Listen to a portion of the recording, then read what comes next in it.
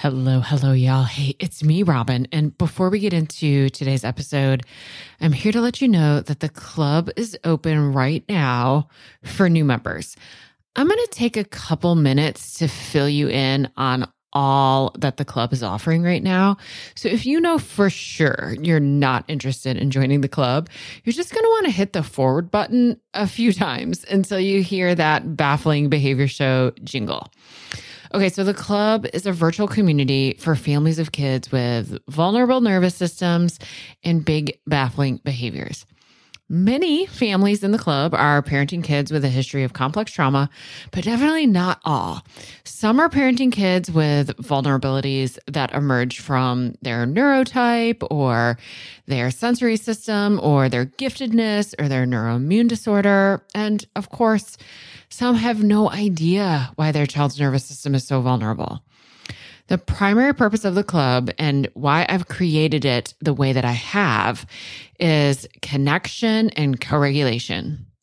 Because when I reflect back on my time as a therapist, it wasn't the skills and strategies and tools and techniques I taught parents that mattered the most. What mattered most was how connection and co-regulation strengthened their owl brain so that they could stay more regulated in the face of the chaos in their home. Then they could, number one, actually use the tools, and number two, start to feel a little bit better even before the tools started to work. The club can be accessed online, both through your browser on your computer and through an app. And it's open, of course, 24/7. There's a very active forum, a huge video library, and multiple live events every month. Sometimes I teach a masterclass on a specific topic. Sometimes we come together for group coaching or just to ask questions and pick my brain. We have 2 sessions every month called Connect and Co-Regulates, and those are designed to offer exactly that. There's no teaching, no coaching, just a place for you to be seen and heard by people who get it. Currently, we are also offering once a month bonus sessions for siblings of dysregulated kids. The club is intended to be kind of like a buffet. There is a ton in it, not because you're supposed to do everything in the club. You take what you need when you need it and come back when you're ready for more. If you could use a little extra support, consider joining us. You can read all about all the details over at robingoble.com/the club. I'll put a link in the show notes. And we're open today until the end of the day, Friday, May 3rd. All right, y'all, here's that episode you're waiting for. On May 10th and 11th, I taught a free masterclass online called What Behavior Really Is and How to Change It. Maybe you were there, but maybe you weren't. To be honest, I don't love watching videos. I would much rather put in my earbuds and listen to an audio only, even if it meant missing some slides or important visuals. So with that in mind, I'm releasing the audio from that masterclass here as a bonus podcast episode. After you finish the episode, you can head over to robingoble.com/masterclass if you'd like to watch the video too. There may be a few ideas in the masterclass that are easier to express with the slides that are in the video. I hope you enjoy. I can't be completely certain, of course, why you have decided you wanted to join me this evening for today's masterclass, but I can make a guess based on the hundreds and even thousands of families that I've worked with, both in my therapy office, as well as all the families, parents, professionals, educators I've had the opportunity to meet as I've led trainings and workshops for the last 15 years. So my guess is you know a kid, maybe in your family or in your classroom or in your therapy practice, whose behaviors are feeling very baffling, confusing, and overwhelming. that you are feeling just done playing behavior whack-a-mole, right? Maybe like every once in a while, you're able to address the behaviors with some pretty typical like behavior modification techniques. But more often than not, those behaviors just keep popping up somewhere else, right? And it's all just feeling like this big, huge guessing game and lots of reacting to problems after they've already emerged. Does this sound familiar, like what's happening in your family sometimes, or even a lot of the time? And then, of course, this is even bigger, right? This like behavior whack-a-mole scenario just gets exacerbated if you're parenting a child who has been impacted by trauma, toxic stress, loss, attachment trauma, adoption. This just adds a whole new layer of complexity to these baffling, confusing, overwhelming behaviors. So what I do know for certain is that it's not that you aren't doing this whole parenting thing right. Like that isn't what the problem is. The problem is that you haven't been given information that's up to date with what we know now in 2021 about the brain and the brain and our relationships, the relational brain, and how the brain impacts behaviors. So we're still stuck in using things like rewards and consequences and punishments, time in, time out. I mean, I know you name it, you've tried it. And these strategies aren't working not because you're doing something wrong, but because they aren't addressing what the real problem is. So today, in tonight's masterclass, that's what we're going to be looking at. What behavior really is. I'm Robin Goebel, and if you missed some of those introductory videos at the beginning of the webinar, let me tell you that I am a mental health specialist, psychotherapist, although I'm not currently doing therapy, with expertise in complex trauma, relationships, attachment, specifically in kids. I was born and raised a Michigander, and then I lived my entire adult life in Texas. And now I'm back in Michigan, outside Grand Rapids in West Michigan. In addition, in addition to my husband and our teenage son, our family also includes our precious Labradoodle. We have 8 hens, a rooster, and about 30,000 bees, give or take, just a couple, according to my husband. I really don't know. The bees are all named Dave Grohl, except for the queens. We call them Freddie. When I lived in Austin, I was the founder of the Central Texas Attachment and Trauma Center, and loved working in this little blue house with some of my absolute closest friends. Inside the little blue house, I was an outpatient therapist focused pretty exclusively on working with kids who had experienced trauma and their families. The vast majority of the kids that I worked with were in adopted families. In 2019, my family and I decided that we were ready for a big new adventure. I closed my therapy practice and we relocated from Austin, Texas to outside Grand Rapids, Michigan. I took a clinical sabbatical, meaning I stopped seeing clients, but I kept teaching and speaking at conferences, training, connecting with other parents and professionals all over the world. I also teach the science of interpersonal neurobiology in a certificate program on the foundations of interpersonal neurobiology that's offered at Portland Community College. And this is all done virtually. I get to teach that here from Grand Rapids, Michigan, which is pretty cool. But then, of course, that's what I'm doing exclusively now, right? Teaching virtually.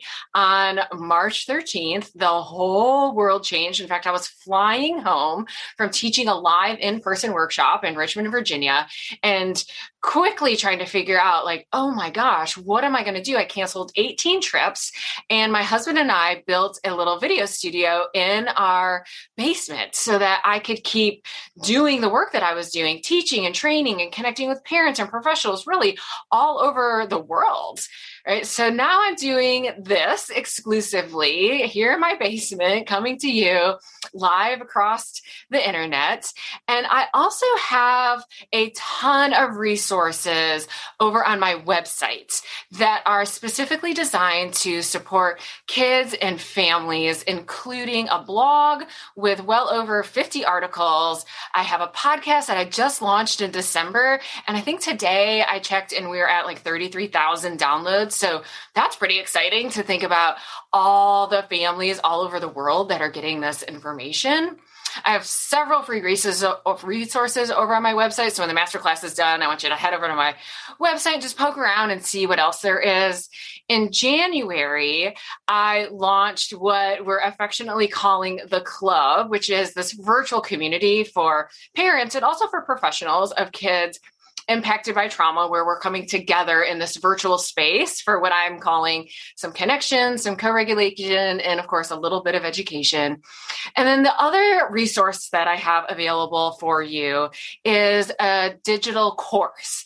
So it's a completely self-paced, online, do all on your own time, really deep dive digital course into parenting kids after trauma and really deeply exploring some of the concepts I'm going to outline for you today on regulation, connection, and felt safety. So again, I'm going to make sure that you get links to all of these free resources. So after the masterclass is over today, if you're like, oh yeah, I want to learn more, I have so much more for you to go and get like instantly at your fingertips.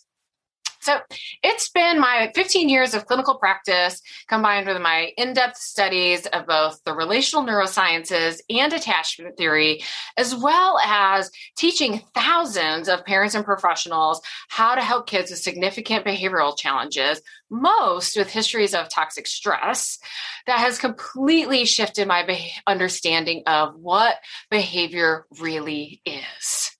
This paradigm shift has forced me away from staying focused on behaviors, on what you can see, which leaves you stuck in that big game of behavior whack-a-mole, right? With consequences and time out, time ins, again, like you name it, I know you've tried it.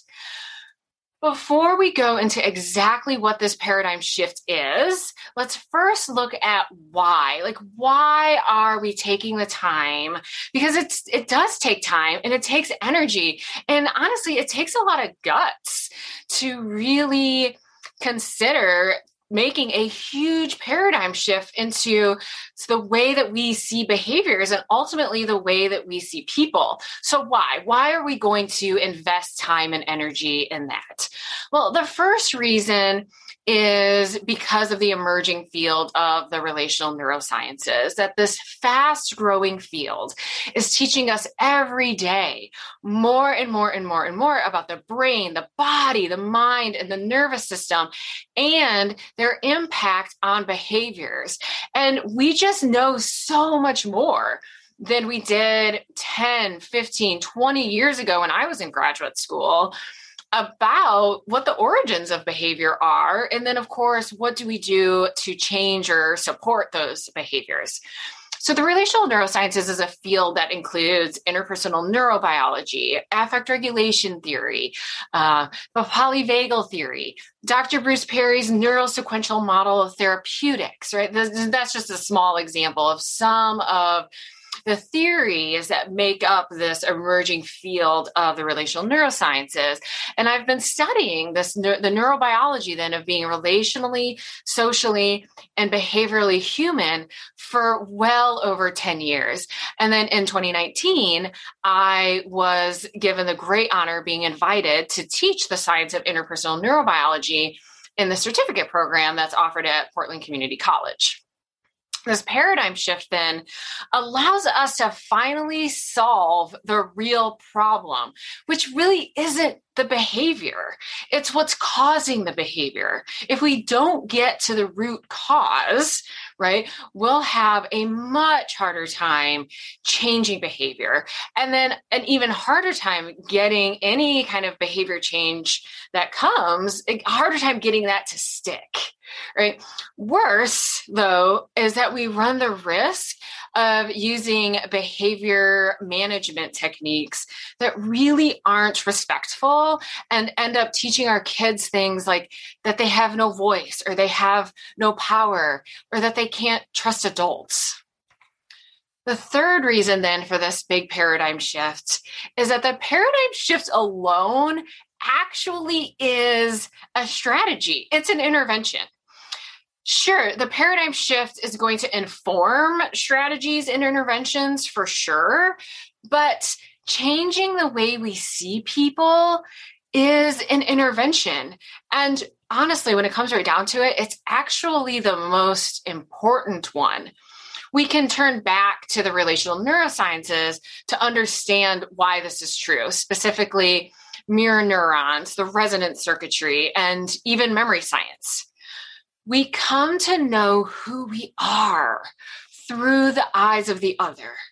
So if I want my child to show me the precious, amazing human that he is, I have to first show him through my eyes that I already know he is that person. And then the fourth reason for making this huge paradigm shift is because it finally solves the real problem, then it makes intuitive sense to parents and adults when they're regulated themselves, of course. And since it makes sense and it works, even though sometimes we definitely have to be redefining, like, what does it mean to quote unquote work? It leads to clarity and confidence and increased connection in our relationship with this child.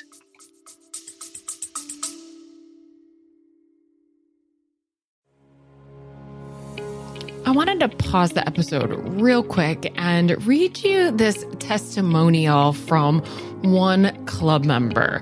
This person writes in, "The club has been life-changing for me. For me, feeling alone in the stress and the overwhelm of parenting a child with complex trauma has been traumatic.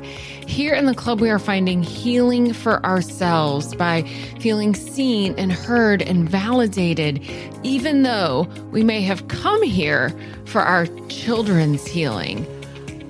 Y'all, that is exactly what I'm trying to do in the club, to create a space that's for you that also brings healing to your kids. So the club's open for new members until April 28th. We'd love to have you. robingoble.com/the club. All right, let's get back to the episode.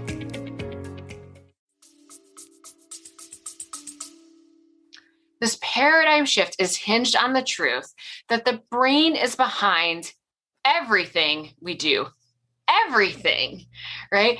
Including behaviors. So in a way, this is maybe feeling like, well, yeah, of course, like that's obvious. Nothing happens without the brain. And that definitely seems really clear when we're thinking about things like math facts or remembering how to do something, or even more like our autonomic functions like breathing and heart rate and respiration. Yes, of course, our brain is behind all of those things. But it is easy to lose sight, I think, especially when we're faced with like really challenging behaviors that feel personal, behaviors that we end up labeling things like manipulation or control or opposition, right? Because those behaviors can feel so personal, it's easy to lose sight of the fact that the brain is behind everything, that we can use behaviors as clues to give us information about what's really going on inside, right? When we understand what behavior really is, and again, that it's just what we see on the outside that gives us information about what's happening on the inside, it becomes so much easier to stay anchored in the truth that regulated connected kids who feel safe and, of course, know what to do behave well.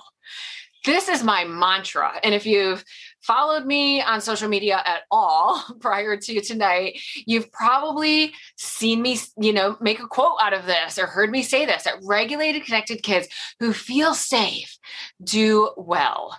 So we're going to look at each of these three concepts: regulation, connection, felt safety, one by one, starting with felt safety. So felt safety is a term that was first identified and defined by Dr. Alan Shroff, who is an international leader in attachment science and attachment research. And Dr. Shroff defines felt safety as a subjective experience, meaning what is felt safety for me is not going to be felt safety for somebody else. And I can't look at a situation that somebody else is in and say, well, that's safe, because it's subjective, because how that person is experiencing the situation and how I'm experiencing it aren't the same. So it's the subjective experience of safety based on information that the brain is taking from three places: the environment, the caregiver or the relationship that the child is in, and the child's internal experience, what's happening inside their bodies. Dr. Steve Porges then introduced to us the concept of neuroception, which is the phenomenon that allows us to unconsciously make an assessment of our safety based on information we're getting from these three places: the environment, the caregiver, and our inner world. Dr. Porges, the polyvagal theory, and his colleague, Dr. Deb Dana, have said that neuroception is taking information from inside, outside, and in between. And that's the same as what Dr. Shroff is saying. Inside meaning inside our inner world, outside the environment, and in between is the relational experience. And when we're talking about kids, I'm typically talking about the relational experience with their caregiver. So that's what felt safety is. Let's look at connection. Connection was also defined to us by Dr. Porges, a medical doctor, who says, based on his research, that connection is a biological imperative. We're born with it. We can't lose it. We need it to survive. And Dr. Porges is a medical doctor, so he's looking at the science and physiology and has then made this conclusion: connection is a biological imperative, brought the science really to what those of us in the mental health and the psychotherapy field have kind of intuitively known forever, right? That we need connection to be okay. At our core, we are designed and created to be in connection with one another. Our brain literally develops inside connection. That when an infant is born, their brain is primed. They are just ready for neurons to fire up and create all sorts of wonderful, beautiful connections.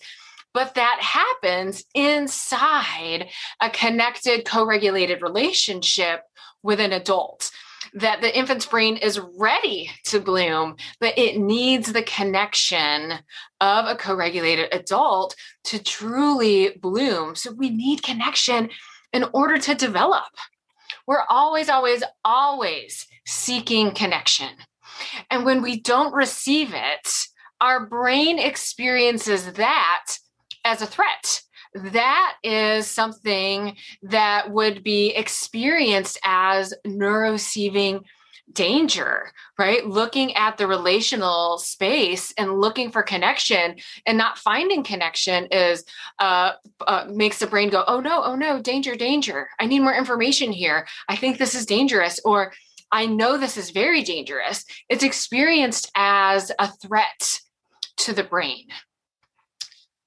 Regulation then is our third concept that we were talking about here. I said regulated, connected kids who feel safe do well. So what's regulation? What does regulation mean? Simply put, regulation is simply about balance. Today, we're talking about the regulation of energy and arousal in our nervous system, but the word regulation applies to all sorts of things, like the thermostat in my house, helps regulate the temperature in the house, right? But today, regulation is about balance of the energy and arousal in our nervous systems. So our nervous systems have an accelerator and a brake. The energy and arousal of our nervous system has accelerator, go, go, go energy, or brake, slow down, slow down, slow down energy, right? When we step on the accelerator of the nervous system, our energy and arousal increases. And when we step on the brake, it decreases.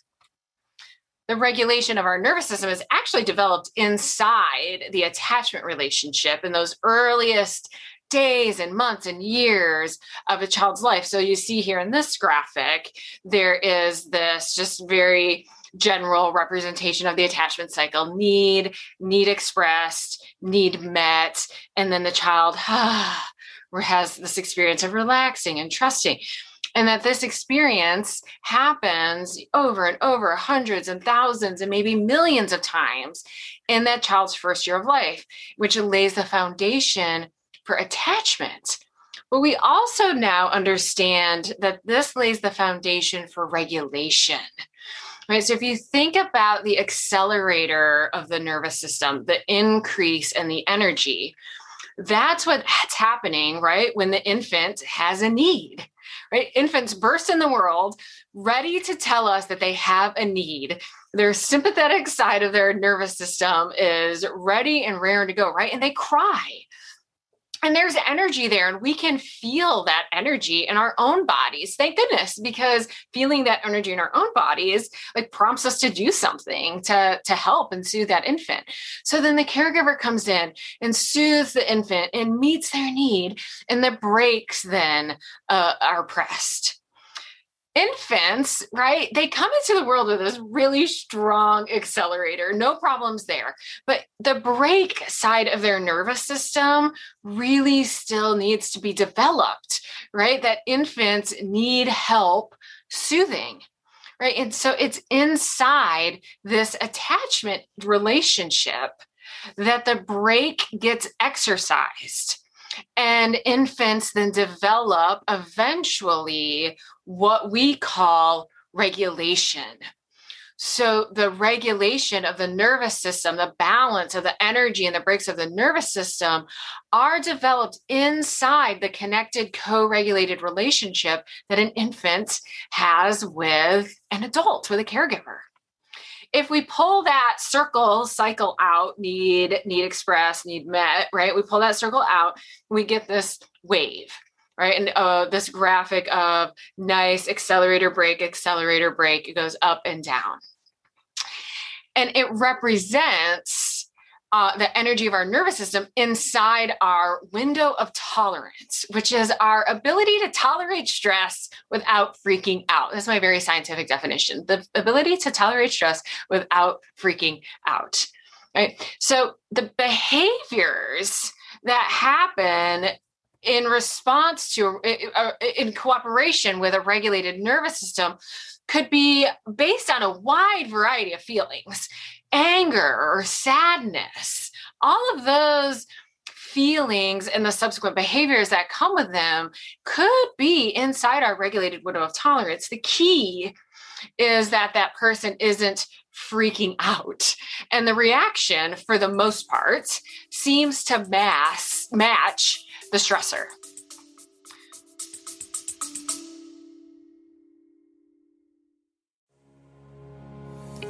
So you may have heard that the club is open today for just a few days for new members. And I wanted to share with you what this club member said about her time in the club.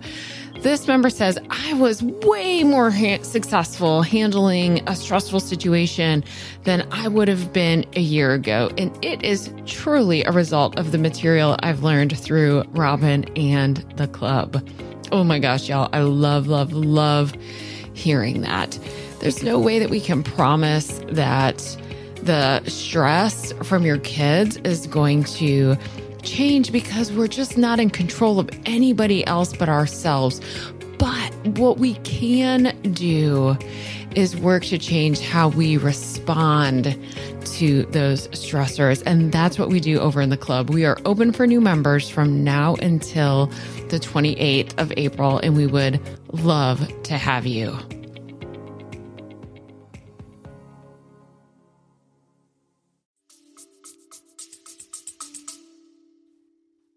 The relational neurosciences then have allowed us to be able to see behaviors through the lens of regulation, connection, and felt safety. I could take every behavior, and some of these are psychiatric diagnoses. I could take every behavior that's listed on this chart and explain them through the lens of regulation, connection, and felt safety. So then in my work as a therapist and with families, I'm working towards that, the regulation, the connection, and the felt safety, right? That I'm not focusing on the behavioral symptoms that are accompanying those diagnoses. I'm focusing on cultivating in this child's nervous system regulation, connection, and felt safety, knowing that a regulated, connected child who's feeling safe is doing well. To get a little bit of a clearer picture on how to support our kids with challenging behaviors, it's helpful to understand that the brain has essentially two modes: connection mode or protection mode. So this is about felt safety that we've talked about and that process of neuroception. And it's like an on or an off switch. Either the brain is experiencing felt safety and it's in connection mode, or the brain is not experiencing felt safety and it's protection mode. It's an either or thing. One more thing about felt safety is that the brain is doing this assessment of safety inside, outside, and in between at a remarkably fast pace, like faster than we really can even kind of wrap our brains around. Every 4 times every second, every quarter of a second, the brain is looking those 3 places: inside, outside, and in between. So we could do the math and think about 4 times every second, 3 places the brain is looking. So that's like 12 things every second that the brain is taking in data to decide safe or not safe. And this is an either or, on or off switch, either safe or not. Now, in protection mode brain, that switch has a bit of is like a dimmer switch, like the dimmer switch in our kitchen, maybe. The level of not safe, the level of protection brain can increase and decrease. And we'll look at that in just a moment. But first, let's look at being in connection mode. When we're in connection mode, when our brain is experiencing felt safety, we're receiving cues of safety from inside, outside, and in between, our social engagement system is engaged. We're open and available for being in connection and relationship, and we preferencing that. We want to be in connected relationships with one another. Our owl brain is in charge. When I work with kids, I talk about their owl thinking brain. And when our owl brain is in charge, we make thoughtful decisions. We have impulse control. We understand cause and effect.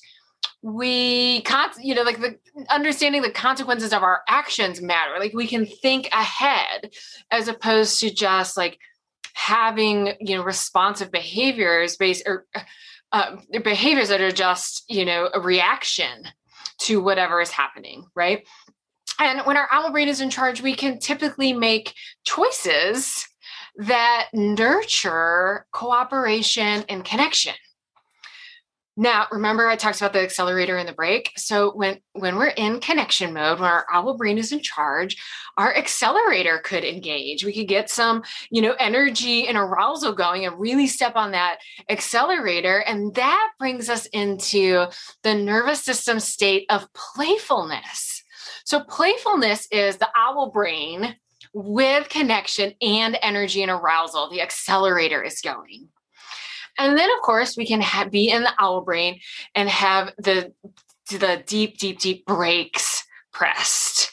Right. And when the deep brakes of the nervous system are pressed, the owl brain is able to be in a state of deep rest, yet still connected. So think maybe about like snuggling on the couch and watching a movie or reading a book together.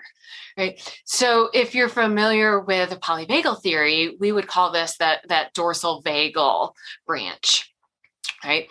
So there's this deep rest is available, but there's still connection brain, right? They're still experiencing felt safety.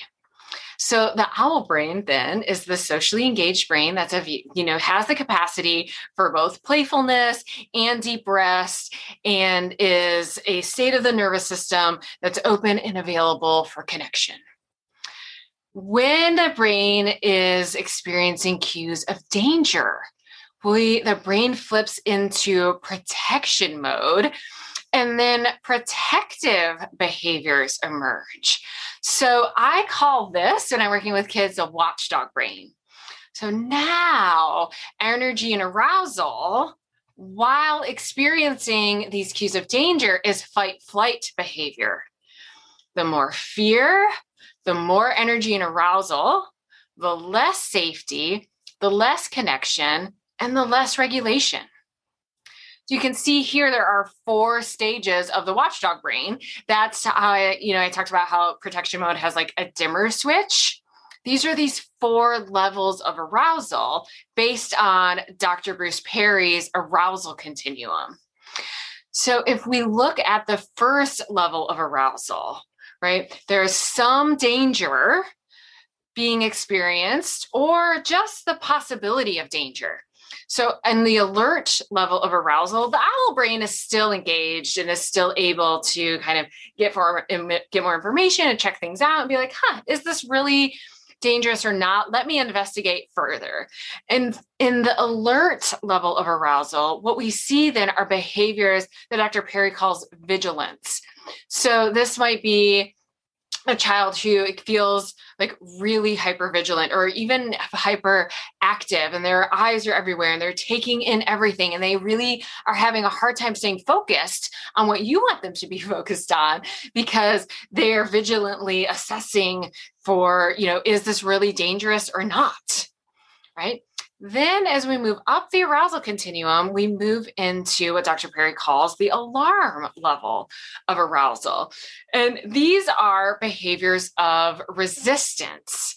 So now we start to see behaviors that can be a little bit trickier to navigate. Opposition, right? Maybe crying, and just a reluctance to be in any, in cooperation or in connection, right? Because we're in protection mode brain.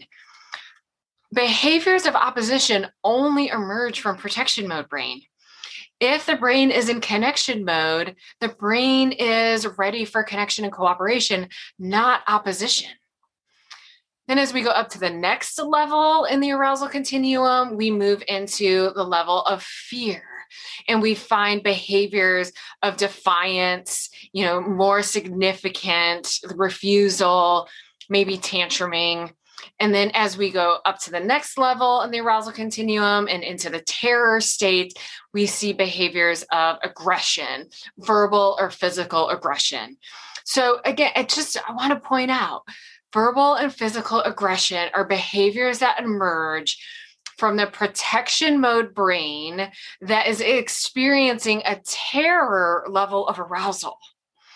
That might be confusing to us. We might be like, I don't understand why what I'm experiencing doesn't, seem to be a terror level of arousal.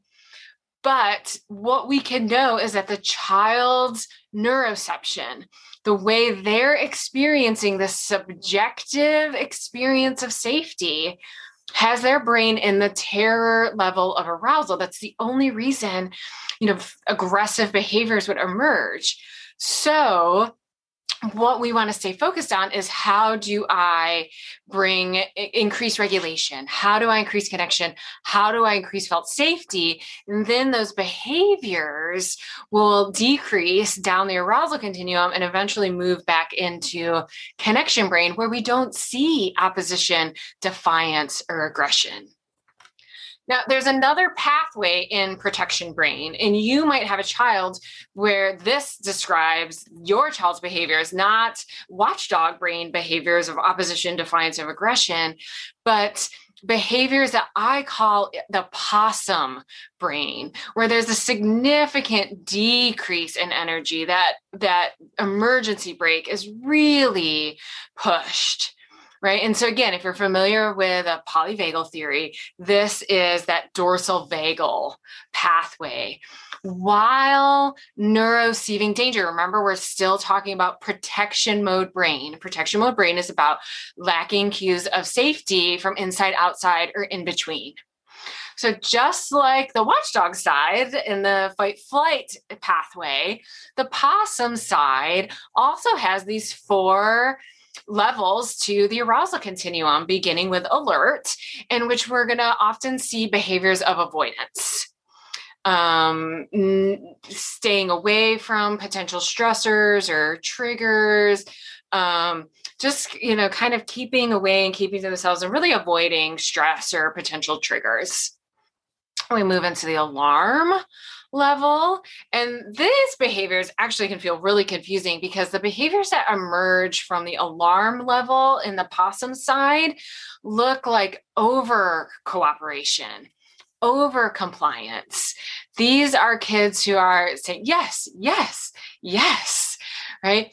And depending, especially if you have also kids that have more watchdog behaviors in the home, it can be easy not to notice that this behavior is actually pretty dangerous behavior, right? For our kids to be out in the world and using a coping mechanism of over compliance. It's really leaving them at risk of pretty negative, dangerous, scary things happening to them. So this over compliance can sometimes feel robotic too. If it's like a people pleasing side of this pathway.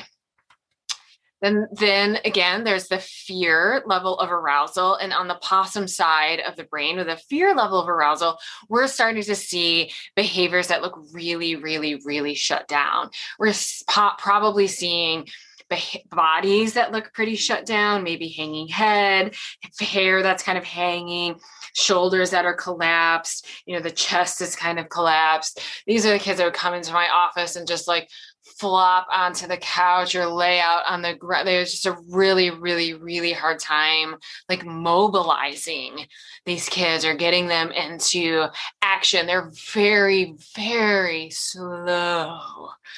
And then if we reach into the terror level of arousal, we start to see, we could see behaviors that would be considered like non-responsive, fainting. Sometimes what I see are kids who all of a sudden just randomly fall asleep, right? When there's a level of stress in the environment, all of a sudden they're sleeping. If that could be part of this terror level of arousal. So everything I've talked about so far, everything up until this moment, the owl brain, the watchdog brain, the possum brain, connection, protection, regulation, all of those things that I've talked about so far are all true about all brains.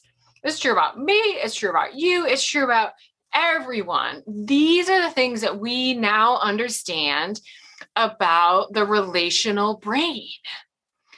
Now, trauma and toxic stress absolutely have an impact on the brain. Absolutely. And that's, in particular, my area of expertise. That is what I have really studied and learned, is what is the impact of trauma and toxic stress on the developing brain? Because if we can understand that, maybe we can get some better ideas about how to help these kids. So what we know for sure is that trauma and toxic stress impairs regulation. So remember, we had this graphic of this wave of up and down and up and down. It's this nice accelerator in the brake that happens inside the window of tolerance. Well, trauma and toxic stress to the developing brain ends up with a nervous system that doesn't look like this nice up and down, regulated, balanced energy and arousal. It looks more like this, where it's like accelerator and brake, and it's 0 to 60. And sometimes it's both the accelerator and the brake slammed at the same time. And then they're released at the same time. And then it's unpredictable and it feels really scary, right? That the impact of trauma and toxic stress can impact regulation in this way. This leads to pretty unpredictable behavior, as well as the mountain out of a molehill phenomenon, like that confusion where you're like, okay, so I learned in this class that, aggression is a terror response, but my kid is hitting and kicking and spitting, and nothing that I can tell is happening that would cause my child to be experiencing terror. Yeah, yes, that's completely true. From your subjective experience of felt safety, that level of arousal is confusing. But when regulation has been impacted by trauma and toxic stress, one of the things that happens is even the slightest little stressor can cause then an enormous arousal response. And it has to do with that. Actually, what happened when kids are experiencing trauma and toxic stress when their brain is developing is they're flooded with stress. And so instead of having experiences that would allow them to really build and nurture their stress resilience part of their system, they don't get that opportunity. So they have very, very, very overreactive stress response systems. And we see that mountain out of a molehill thing, that huge reaction to what we would call a small stressor. What we have to remember is that felt safety is totally subjective. And if a child is reacting with terror level behaviors, we have to trust that their nervous system is experiencing that level of danger. They match. The behavior matches the level of lack of felt safety that they're experiencing, even if we're baffled by that, even if we're like, oh, I don't understand that at all. It's something that we have to just trust that they match.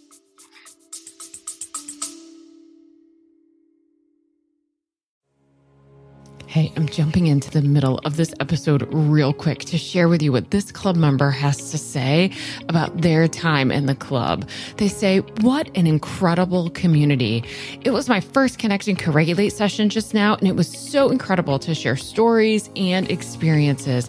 Perhaps it's even more profound being across the world from each other. Oh, I totally agree that the fact that the club has members from all corners of the world really does make the experience more profound. I want the club to give you parenting tools, but more than that, I want the club to undo the sense of aloneness. I want the club to create community and togetherness. And by bringing to people all over the world, we're able to do just that. The club is open from now until Friday, April 28th, and we would love to have you.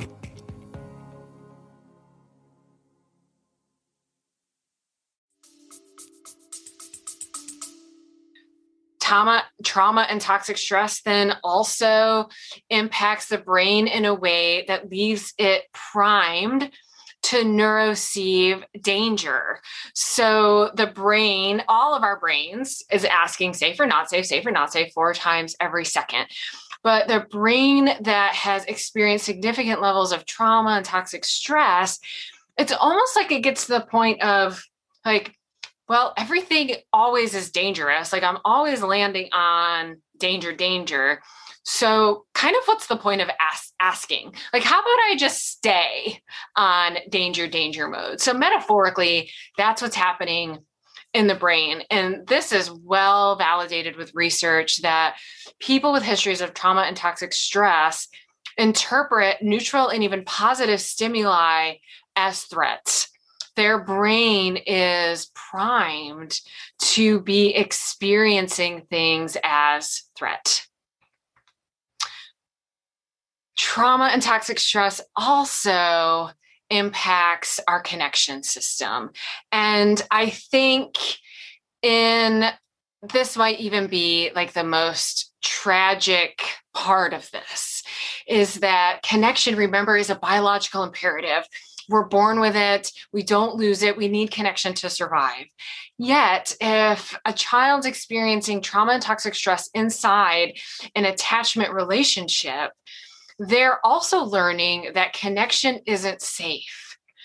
So now they're left with these two pieces that create this paradox, this like unsolvable dilemma of, I'm always looking for and driven towards connection, yet I also know that connection is dangerous. And because all humans, when they feel afraid, they start to look for connection in order to regulate. So I feel afraid, so I look for connection, but yet connection is what's made me feel afraid in the first place. So when I look for the connection, I continue to be afraid. And when I'm afraid, I look for connection. It's just this vicious cycle, right? With no way out. And it's this experience, this way that trauma and toxic stress can pair connection with danger, that is actually underneath many of your kids' like most baffling behaviors. Like if I'm with a kid and we are just like scratching our head, like this behavior is so bizarre, it makes absolutely no sense at all. What I often think next is, I wonder if this behavior is emerging from that place in their nervous system where connection is now being experienced as dangerous or threatening. Now, trauma and toxic stress aren't the only reasons that we can have sensitive or impaired regulation, connection, and felt safety. And some of the other reasons, in which I'm not an expert in, are different forms of neurodivergence, such as the autism spectrum, sensory processing disorder, the gifted brain, other brain-based differences. And because of those different neurotypes and the way that these different neurotypes are pulling in and processing information, not only from the environment, but also from their inner world, could be contributing to impairments in regulation and connection and felt safety. Now, I'm not an expert in those pieces, and so I don't speak to them. I just like to, make sure that we make a nod to the truth that toxic stress and trauma aren't the only reasons that we can be experiencing impaired regulation, impaired connection, or impaired felt safety. So then, how do we change behavior? We increase regulation, we increase connection, and we increase felt safety. And we teach if we need to. Some kids, especially kids with trauma and toxic stress histories, actually really do need to be taught the appropriate behavior for a certain experience or environment. They just never had the opportunity to learn. So I like to leave that kind of open as an option that, yes, truly, some kids do need to learn what is an appropriate behavior in a certain situation. However, in almost all circumstances, kids aren't struggling to behave because they don't know how they're supposed to behave. Kids know in general how they're supposed to behave. That's not the problem. The problem is that they're not regulated enough. They're not feeling connected enough. They're not experiencing enough felt safety for the behaviors that they know are appropriate and that invite connection that can emerge. So this is why consequences and punishments are almost never the pathway to increasing socially appropriate behavior. We certainly want to set boundaries. This paradigm shift includes very high boundaries, but setting high, having high boundaries isn't synonymous with punishment and with consequences. And when we understand where the behavior is emerging from, that it's not emerging from the owl brain. Consequences and punishments teach the owl brain. Okay. But if the behaviors are emerging from protection mode brain and they're emerging from the watchdog side of the brain or the possum side of the brain, rewards and consequences, punishments, behavior modification isn't the path back, right? The pathway back is regulation and connection and felt safety, and trusting that regulated, connected kids who feel safe have pro-social behaviors emerge. So we can ask ourselves these 3 questions when we're facing challenging behavior with our kids. Is this child regulated? Is this child feeling connected to me or to themselves? Is this child neuroreceiving safety? And then we want to offer up experiences to the children that could increase regulation, increase connection, and increase felt safety, trusting that then pro-social behaviors will emerge. This paradigm shift, right? Really thinking about where behaviors are emerging from becomes then its own intervention, right? It's hinging on the science of the relational neurosciences, and it's allowing us to change how we see the behaviors and then ultimately change how we see our kids. Because remember, we talked about at the beginning, changing how we see people changes people. So even if we do nothing else, and there is so much else that we can do, so much we can do to help kids increase regulation, connection, and felt safety, all while having really strong boundaries about behavior. But even if we did none of those things, just simply making this paradigm shift, just simply shifting over to changing how we see people is an intervention that in and of itself changes people.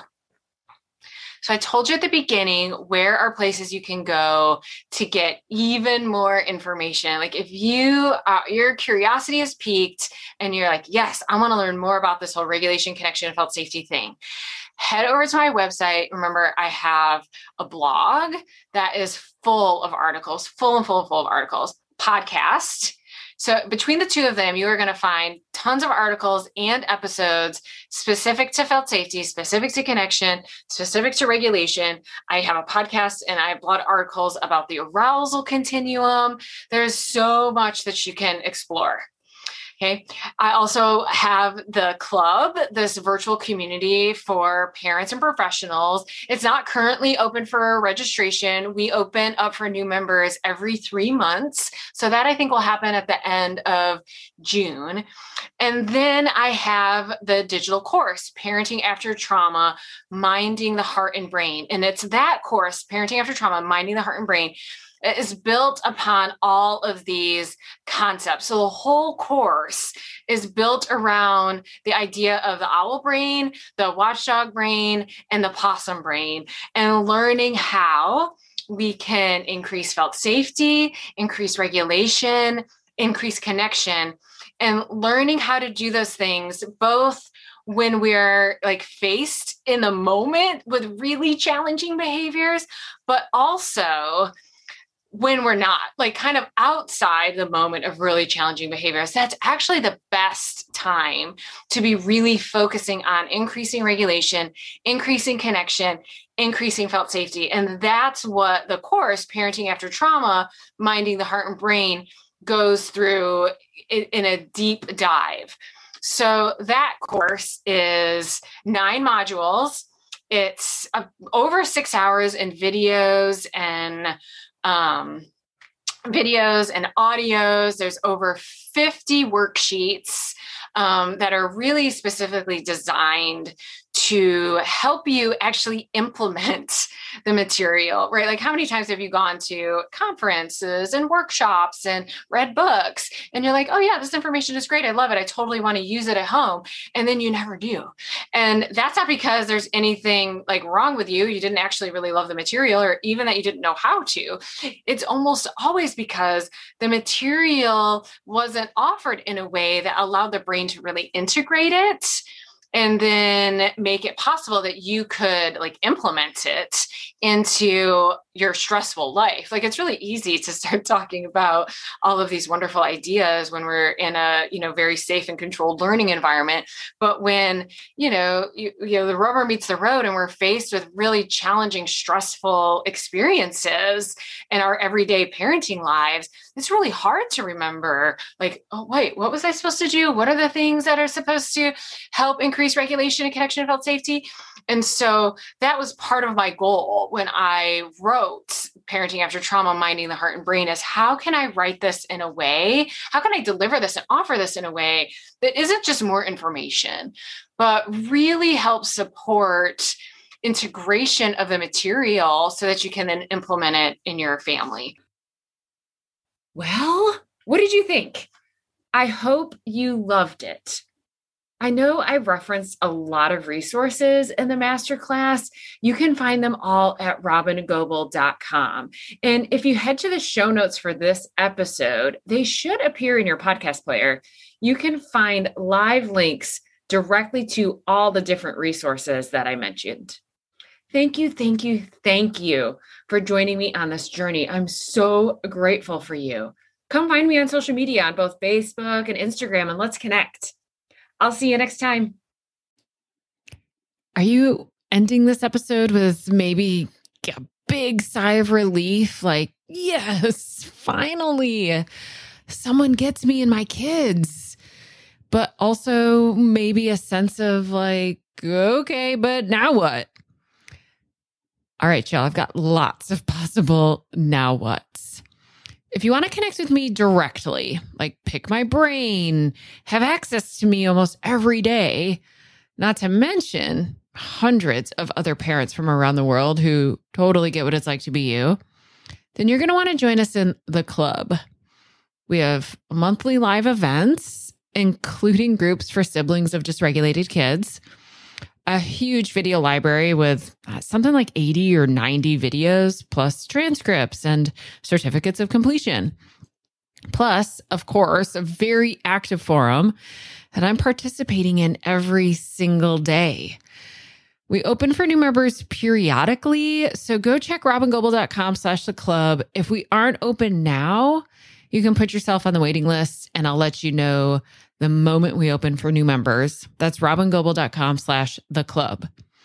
Now, if you're a professional and you want to strengthen your capacity to work with the families of kids with big, baffling behaviors and vulnerable nervous systems, plus use all of my materials, including a 12-module course that follows raising kids with big, baffling behaviors, plus be included in an online searchable directory so families all over the world could find you, then you're looking for Being With, which is my year-long immersive training program that runs January through December.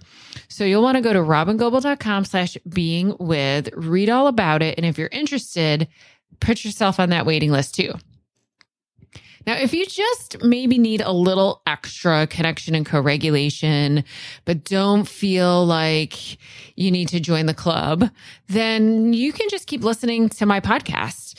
Or you could go subscribe to my Start Here podcast, and that'll give you 10 episodes in order that will take you through cultivating a great foundation of parenting with regulation, connection, and felt safety. That's at robingoble.com/start here. You have to go there. You can't just find it in your podcast app.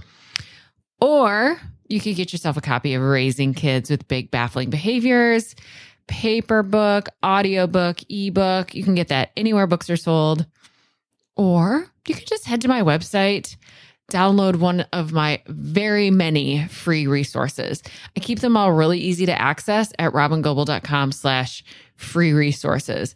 Webinars, masterclasses, ebooks, infographics, all sorts of stuff. Go check it out. See what of those things could be supportive of you or maybe to the other adults in your life who are helping support you and your child. There are just so many ways that you and I could be more connected, and you can get the amount of co-regulation and support that you need. If it feels like a lot to remember, all you have to do is go to robingoble.com and take your time clicking around, seeing what I got there. I am so glad you and I are connected now, and I can't wait to be with you again soon in our next episode of the Baffling Behavior Show. Bye-bye, y'all.